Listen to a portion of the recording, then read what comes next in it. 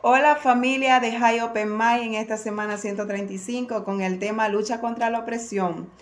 Me contenta estar nuevamente con ustedes. Mi nombre de usuario es @Crisiur y les traigo esta canción titulada Allí estabas tú. Me identifico mucho con ella porque cuando estuve en problemas y en dificultad estuvo una persona muy importante para mí y ese fue Dios. Espero y disfruten mucho este tema. Y ahí les va.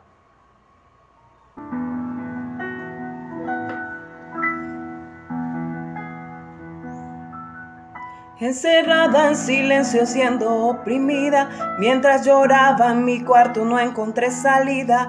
Me preguntaba si había una puerta que se abriera para salir de mi problema. Encerrada en silencio siendo oprimida, mientras lloraba en mi cuarto no encontré salida. Me preguntaba si había una puerta que se abriera para salir de mi problema. En el momento en que lloré, ahí estabas tú. En el momento de oscuridad yo vi tu luz. En el momento en que pensé morir llegaste tú. Pues entiendo que hoy soy libre porque estabas tú.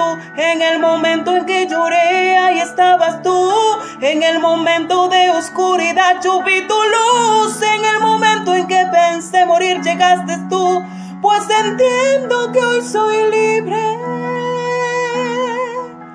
porque estabas